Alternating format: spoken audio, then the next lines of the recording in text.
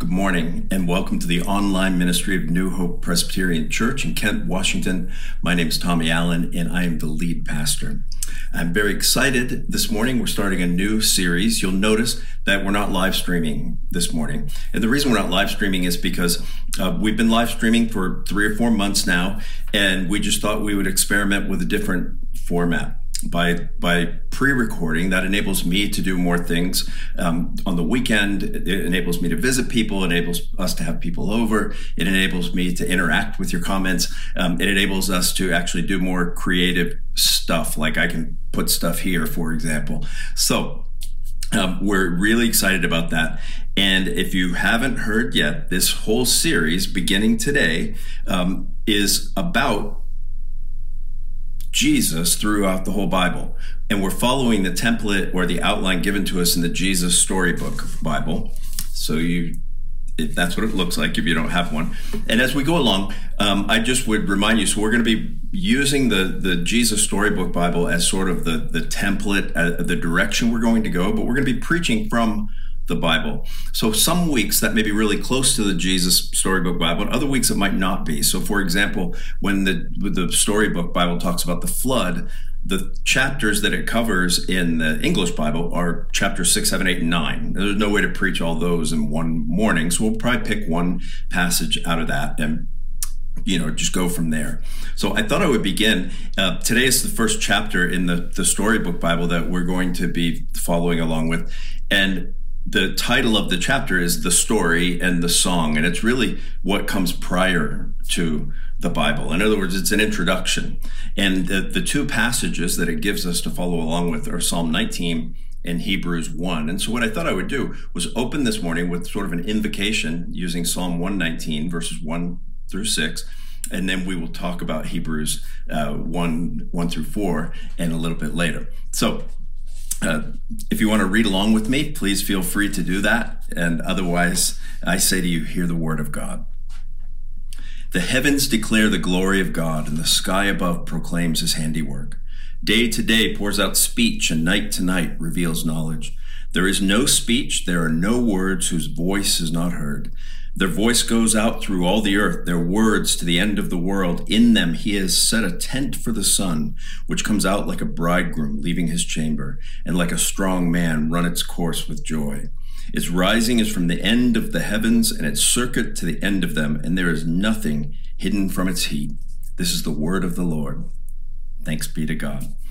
Won't you let me pray for us? Father, I pray this morning as we begin this series, and we are going to spend the next year talking about Jesus as he is seen in all the different various parts of the Bible, that I pray that you would open the eyes of the blind and the ears of the deaf. I pray that you would be you would awaken us. I pray that you would be active both for our sanctification and for our justification. I pray that you would be in my head and in my thinking and in my heart and in my understanding and in my mouth and in my speaking. In Jesus' name we pray all of these things. Amen and amen.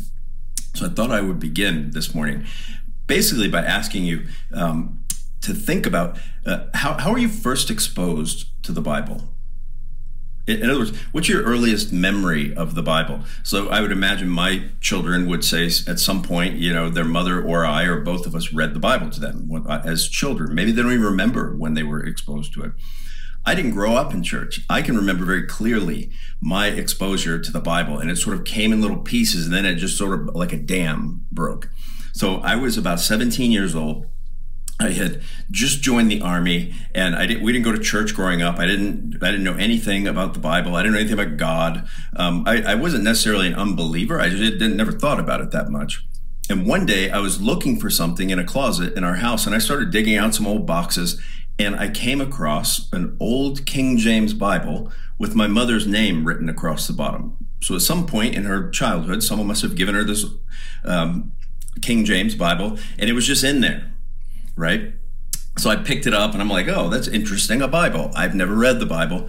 And I flipped it open, and the very first thing that my eyes landed on were John chapter 15, verse 13, that said, greater love has no man than this, than to lay down his life for his friends. And I remember thinking, wow, I just joined the Army. That seems pretty appropriate. Like the Bible might be like, have something to say to me. But then I put it away and I went on with my life. A few months later, I was invited to a camp and I became a Christian. And at that point, someone gave me a Bible at the camp, and I came home, and I remember a friend of mine asked me, so how's it going with the Bible? Have you read much of it? And I said, I don't know where to start. I don't even know how to navigate this thing. It seems pretty complicated.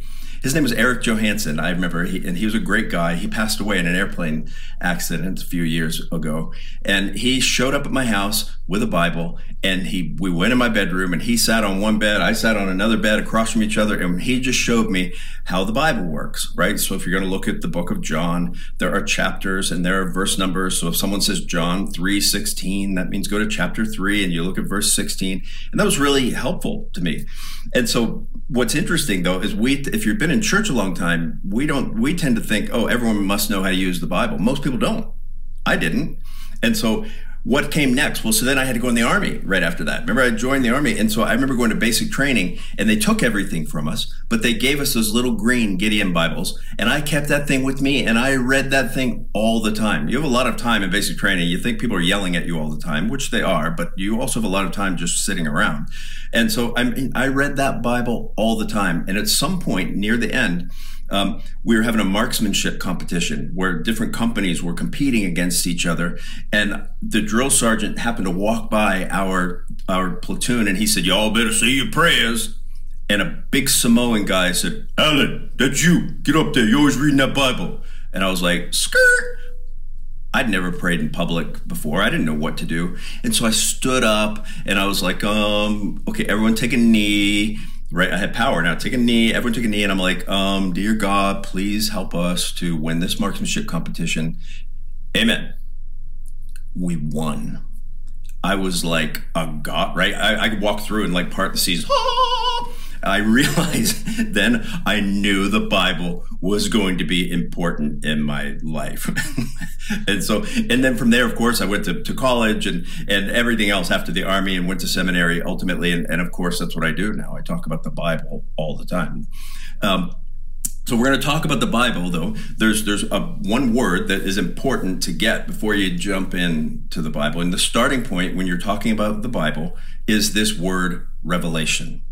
And by revelation, I don't mean the book of Revelation, although there are some similarities to the idea. Remember, I talked about the book of Revelation a few weeks ago, and a few weeks ago I said that if things are getting bad, it isn't the apocalypse, but you need an apocalypse, because apocalypse means revelation. It means a word from God. And the reason that word is so important is because it's not the book we're concerned about, but the idea of revelation, that for us to know anything about God, it has to be revealed to us. And so there are two kinds of revelation in the Bible. There's general revelation, and there is special revelation. Let me read to you. I'm not going to do this every week, but the introduction to the Storybook Bible is actually very good. And so this is from the very first part of the Storybook Bible. And it says, God wrote, I love you.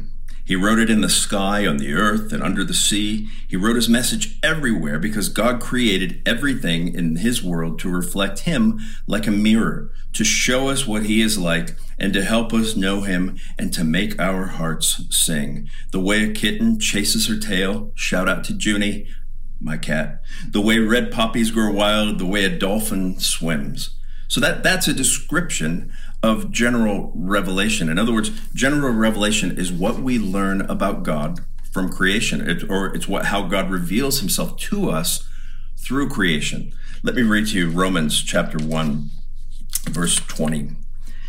Basically, I'm taking the middle of this verse just to make this point. It says, his invisible attributes, God's, namely his eternal power and divine nature, have been clearly perceived ever since the creation of the world in the things that have been made. Okay? So in other words, we should be able to look around the world and at least deduce that there is a God, that someone had to have created these things. And we actually should be able to look around the world and be able to do something of God's character, that he's good God, and that he's incomprehensible, all of these kinds of things. And so one of the things we learn is basically that something is not right, or we understand that something's not right, or we feel that something is not right. You'll hear us talk about shalom over the course of this study quite a bit, I would imagine. And shalom is the way things are supposed to be, but all of us know internally, we know intuitively, and we know practically by looking at the newspaper or online that things are not really the way they're supposed to be. There are a lot of problems in the world. There is addiction. There is a pandemic right now we're going through.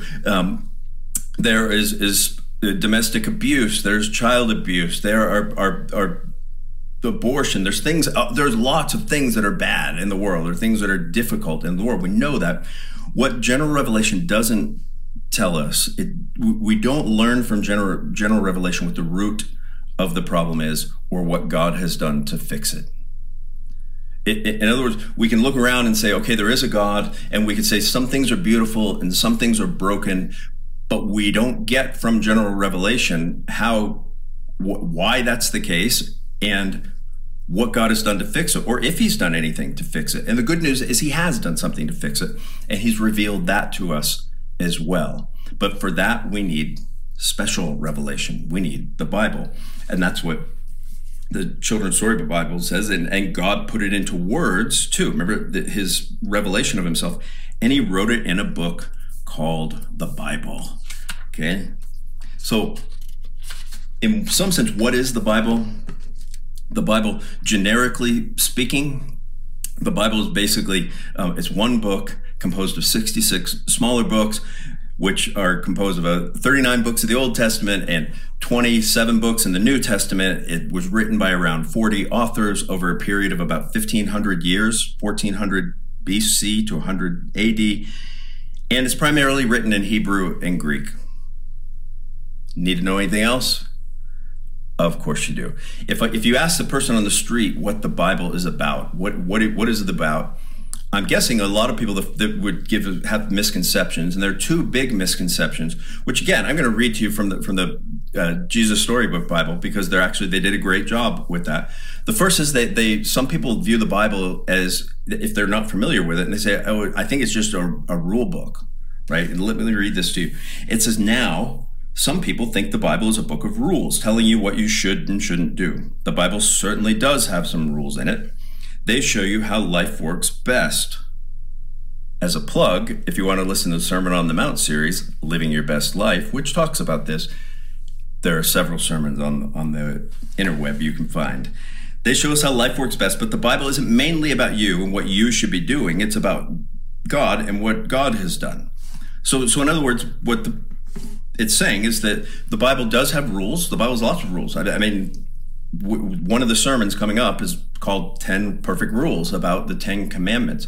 And I think there's 631 commandments in the Old Testament. There's a lot of rules in the Bible, but that's not what it's about, right? It's not about, God didn't give us the Bible so that we would know how to live our life. It's not like 5 ways to be a good parent or 10 ways to be a good spouse. It's not that. So what other misconceptions do people have? Well, the other misconception that people have, the main one, is that the Bible is a book of sort of history, or it's a book of stories about heroes. So, for example, it says other people think the Bible is a book of heroes, showing you people you should copy. The Bible does have some heroes in it, but as you'll find out, most of the people in the Bible aren't heroes at all. They make some big mistakes, sometimes on purpose. They get afraid and run away, and at times they're downright mean.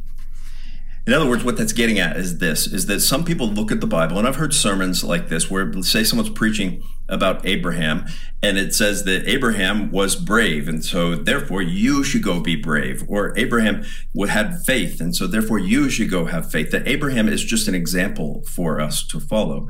Now, the problem with that is, for one, it's sort of disingenuous, because it doesn't say Abraham committed adultery. You should commit adultery too. It only picks the good things about people in the Bible and says we ought to emulate those, and says we ought to avoid the bad things, without actually acknowledging they actually did these things. And the purpose of us learning their story is probably different than us just following their example. Now, if Abraham does something good, yeah, go ahead and follow his example. I'm not going to ding you for that.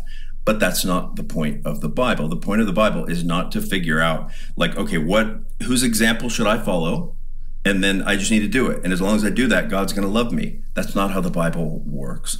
The Bible is completely different than that. For one thing, if that's how the Bible worked, it wouldn't be about grace at all. It would just be moralism. And you know what? You can get moralism any place in the world. And so what is the Bible really about? What, in reality, what is the Bible about? From page 17 of the JSB, that's what I'm going to say from now on, it's easier. It says, no, the Bible isn't a book of rules or a book of heroes. The Bible is most of all a story. It's an adventure story about a young hero who comes back from a far country to win back his lost treasure. It's a love story about a brave prince who leaves his palace, his throne, everything to rescue the one he loves. It's like the most wonderful fairy tale that has come true in real life. You see, the best thing about this story is it's true. There are lots of stories in the Bible, but all the stories are telling one big story, the story of how God loves his children and comes to rescue them. It takes the whole Bible to tell this story. And at the center of the story, there's a baby. Every story in the Bible whispers his name, right? If you've seen the subtitle of our series, it's every story whispers his name. That when you read back in the Old Testament, they don't say, hey, by the way, some guy named Jesus is going to come. The stories are all pointing to the same place, to the same person, and they don't shout it, but they sort of whisper it, and they sort of point, and they sort of direct us. And so the question I would be asking, especially if you're not that familiar with the Bible, is this. So one, you're telling me this, the whole Bible at the end of the day is about Jesus. And I would say the answer is yes. The second question is, well, what is the big deal about Jesus that the whole Bible would be about him? Why is he so important? And that leads us to Hebrews chapter 1, verses 1 through 4. And I'm going to read that to you. And then after I read it to you, I'm going to point out 8 things about Jesus that make him important enough to be the subject of the whole story. So hear the word of God. The author of Hebrews says, long ago, at many times and in many ways, God spoke to our fathers by the prophets. But in these last days, he has spoken to us by his Son, whom he appointed the heir of all things, and through whom also he created the world. He is the radiance of the glory of God and the exact imprint of his nature, and he upholds the universe by the word of his power. After making purification for sins, he sat down at the right hand of the Majesty on high, having become as much superior to angels as the name he has inherited is more excellent than theirs. Right? 8 things about Jesus that we learn from this passage. The first thing is that Jesus is God's prophetic voice. Remember, I told you that the way we know God is by him revealing himself to us, and Jesus is the voice of that revelation, the final prophetic voice. Notice it says, long ago, at many times and in many ways, God spoke to our fathers by the prophets. You see, after creation and after the fall of humanity, and God came and said that I'm going to fix this for you, he sent men and women, frankly, prophets, to tell God's people what he was doing and to call them back to him and to advance the story. And in other words, they kept moving the ball forward as time went on, going all the way from Noah to Abraham to Moses to David and a lot in between, of course. And then, of course, you had the prophets, right? The Isaiahs and the Ezekiels and things like that. And what the author of Hebrews is saying here is that long ago, God spoke to our fathers by the prophets, but in these last days, right now is the last days, right? In these last days, he has spoken to us through his Son, that Jesus is the final culmination of the revelation of God. Jesus is what God finally and ultimately wants to say to you is Jesus, right? So that leads us to the second point, because Jesus is not only God's prophetic voice, but he's God's beloved Son. Look at, he said, long ago, many times in many ways, God spoke to us, to our fathers by the prophets, but in these last days, he has spoken to us by his Son. In other words, God didn't just send a teacher to bring his final word. He could have said of John the Baptist, for example, John could have said, all right, everyone come on, listen up. This is the last time God is going to say anything. This is the last time he's going to ask you to repent. This is the last time anyone's going to come to you. No, he, instead of sending just a guy or a woman, he sent his only son. It's sort of, I know, maybe it's cliche, but it reminds me, if you want something done right, do it yourself. God himself comes in the person of Jesus, in the person of the Son, to bring God's final revelation to us about who we are and about who he is, about what we've done, and better, what he has done. So the third thing we see here is that Jesus is not only God's final prophetic voice, he's not only the beloved son, but he's also God's appointed heir of all things. Notice it says in these last days, he has spoken to us by his son, whom he appointed the heir of all things. Now, what does it mean that Jesus is the heir of all things? Well, if you've ever been in like the discovery class, which you'll be able to take online here very soon, if not now, when we talk about stewardship and giving, I always talk about the fact that God owns everything. Well, that's true. But also what we know is that God has entrusted all things to Jesus. In other words, like a great king is going to give his son his inheritance. God has given all things, everything that he owns, which is everything, all of the universe, all of the cosmos, every speck of dust. He has handed it over to Jesus. And so Jesus is not only the heir of all things. Now, here's good news. I don't want to spoil my thunder because, right, we're looking at the whole Bible. But whatever Jesus is the heir of, you and I also are if you've trusted him.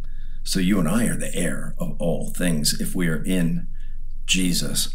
But it gets even bigger. Why is Jesus the heir of all things? Why is he the inheritor or the possessor of all things? It's because Jesus, from this passage and from others, is also the creator of all things. Notice what it says. It says that in these last days, he has spoken to us by his son, whom he appointed heir of all things, through whom also he created the world. That Jesus, I think about this all the time. You're walking through Galilee and you see this out of work carpenter, and he's really nice and he's teaching and he's a good teacher and he's laying his hands on some people. Would you in your wildest dreams think, also, through him, the whole world was created? I wouldn't. That's why you need a whole Bible to tell the story, because how in the world does that happen? It's because God himself became incarnate in the person of Jesus. And through Jesus, he is the creator of all things. And it gets even bigger. It gets even better as it goes along. In verse 3, it says, he is the radiance of the glory of God and the exact imprint of his nature, and he upholds the universe by the word of his power. He's talking about Jesus there, the Son of God. So the next thing we see is that Jesus is God's personified glory. It says that he is the radiance of the glory of God. Notice that the author didn't say he reflects the radiance of the glory of God, that Jesus somehow, that God, emanates his glory, and that Jesus is so great, he's able to reflect that. No. He says that Jesus, is the radiance of the glory of God. That the old hymnals might use the word effulgence.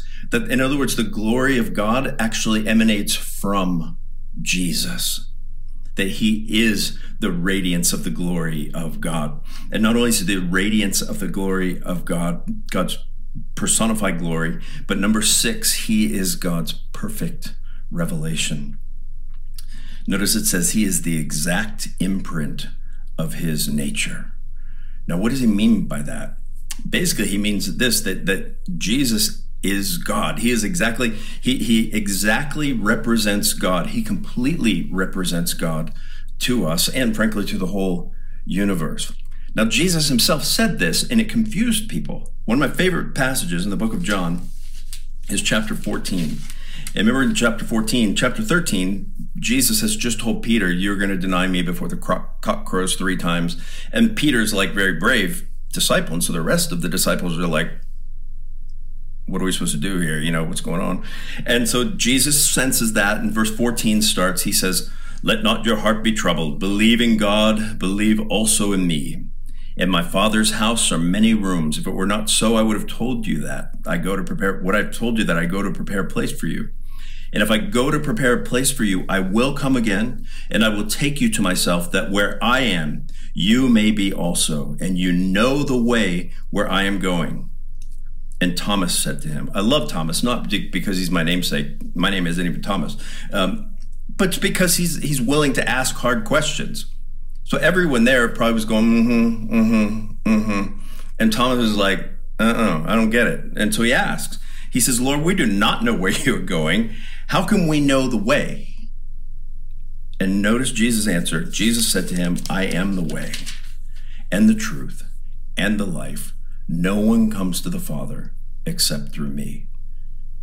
That is the most exclusive claim, right? That any religious teacher could make. In other words, not like that's how you get to God. The claim is, if you want to get to God, you got to come through me. And so Jesus thinks very highly of himself. Remember, I've told you often, he is humble, but he's not modest. And so he says, if you want to come to the Father, I'm the way, I'm the truth, I'm the life. And if you want to come to the Father, you've got to come through me. And he says, if you had known me, you would have known my Father also. From now on, you do know him and have seen him. Philip, now being emboldened by Thomas, says, Lord, show us the Father, and it is enough for us. In other words, just show us Father, and we'll believe everything you say. And Jesus said to him, I imagine face palming, have I been with you so long, and you still do not know me, Philip? Whoever has seen me has seen the Father. How can you say, show us the Father? So what Jesus is saying is that he is the exact representation of God on earth and now in the heavens. That if you've seen Jesus, you have seen the Father, he says to the disciples. It's one thing to say the only way to have a relationship with the Father is through me. It's quite a different thing. It's bigger, I think, to say, if you've seen me, you've actually seen the Father. You want to know what the Father is like? Look at what I am like. That's huge. He's not only God's perfect revelation, but he's also God's cosmic sustainer. Notice it says that he's the radiance of the glory of God, the exact imprint of his nature. In other words, back to that point for a second, he's the exact perfect imprint of God's nature. I heard, I was listening to a podcast and they played a recording of Don Lemon from CNN. And he was saying, oh, Jesus isn't perfect. When he was here, he made mistakes and he did that and everything. And I remember thinking, well, Don, someday you're going to be very surprised. But that's none of my business. That was a call out for Kermit the Frog there. Anyhow, cosmic sustainer. Notice what it says, that it says he is the exact imprint of his nature and he upholds the universe by the word of his power. Again, out of work carpenter. Not only did he create everything, but he upholds the universe by the word of his power right now. Listen to what Colossians says about Jesus. Colossians 1, verses 15 through 17. It says, he is the image of the invisible God, the firstborn of all creation. For by him all things were created in heaven and on earth, visible and invisible, whether thrones or dominions or rulers or authorities. All things were created through him and for him. And then verse 17, and he is before all things, and in him all things hold together. That Jesus is not only the voice of God with regard to the prophetic last final word, and he's not only the voice of God in creation, but he also is the one who is the glue that holds everything together. That Jesus is the one who sustains the whole cosmos. That he is the one, so when we talk about, if you're Presbyterian at least, we talk about the providence of God and the creation of God. The way that God exercises his plans is through Jesus. In other words, we tend to think, I do sometimes, that God is just disembodied and God's in charge and all these kind of things. But the reality is that Jesus is the one who upholds the universe by the word of his power. And that makes him different than any other kind of God we could imagine. Because if you think about like what a deist believes, right? A deist believes that God just sort of kicked over the first domino and then things started in motion. And then he just sat back and went and does whatever God does when creation is running itself. And what we learn from this is that Jesus, the one who sustains all things by the word of his power, is actually completely involved in everything that's happening now. In other words, we don't have a distant God. We have a God who is willing to come down and give himself for us, who now upholds everything. Do you not think he will also freely give you all things, Paul would say? So in other words, that Jesus is present by his Spirit in both providence, just the everyday working of creation, but also in miracle and also in our salvation. And the last thing we see, number 8, is that Jesus is not only, I'll read him again, not only God's prophetic voice, not only God's beloved Son, not only his appointed heir of all things, not only his creative agent, not only his personified glory, not only God's perfect revelation, not only God's cosmic sustainer, but he is also, thankfully, God's final sacrifice. Look at the end of verse 3. It says, after making purification for sins, he sat down at the right hand of the majesty on high. Now, what does it mean to make purification for sins? It means to purge them. It means the sacrifice has been made that was completely satisfactory so that now sins are gone, right? In the Old Testament law, that God no longer sees them. And it says that after Jesus made sacrifice for sins, he sat down. In other words, we know that Jesus' sacrifice for sins was one time for all time, and that he will never be sacrificed again, and there will never be sacrifices that need to be made on our behalf, and God will never demand sacrifice of you except for the heart of worship. But we don't sacrifice in order to fulfill some law or to fulfill some kind of justice. Jesus, the last sacrifice, gave himself, and when he said it was finished, it is finished. And we know that because after it was done, he sat down. You see, as you look at if you look at the Old Testament, all the priests from the line of Aaron, they're always standing, right? They never sit down. They stand because they're always standing, ministering the presence of God, because their work is never finished, right? You sacrifice one sheep and Tommy sins again. You sacrifice another sheep and he sins again. It's just lather, rinse, repeat. Jesus gives himself one time for all time, and it is finished. And because of that, he'll never hold your sins against you. Because of that, you are forgiven now, even now, if you put your faith in him. And so the last thing I'll point out here, verse 4, notice it says, having become as much superior to angels as the name he has inherited is more excellent than theirs.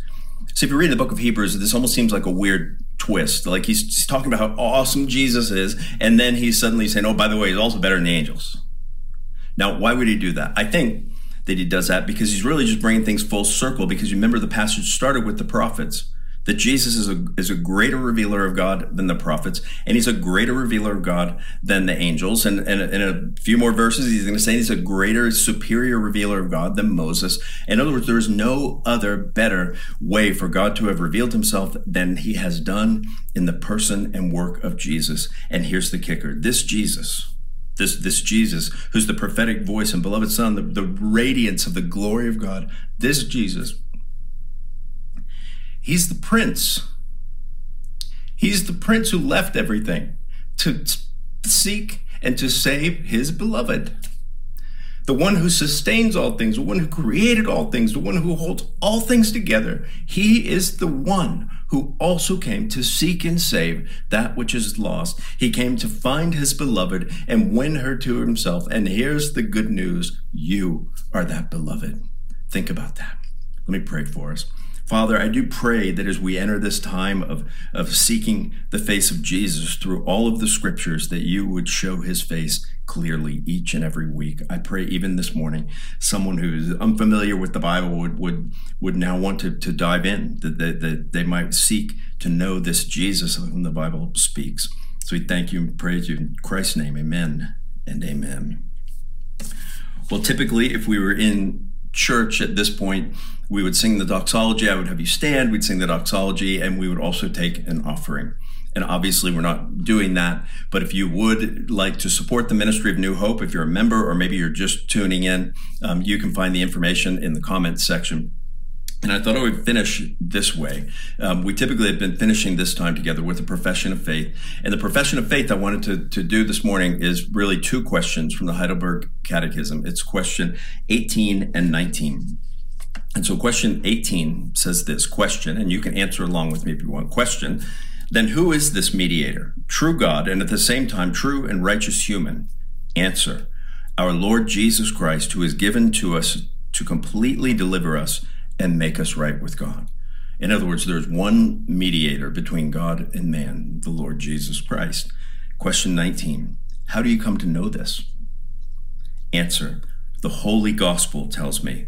God began to reveal the gospel already in paradise. Later, God proclaimed it by the holy patriarchs and prophets and foreshadowed it by the sacrifices and other ceremonies of the law. And finally, God fulfilled it through his own beloved Son. Everything I just told you, I could have just read you that question and signed off. But think about that. Have a good week, and we look forward to seeing you next time. It's Tommy Allen, New Hope Presbyterian Church.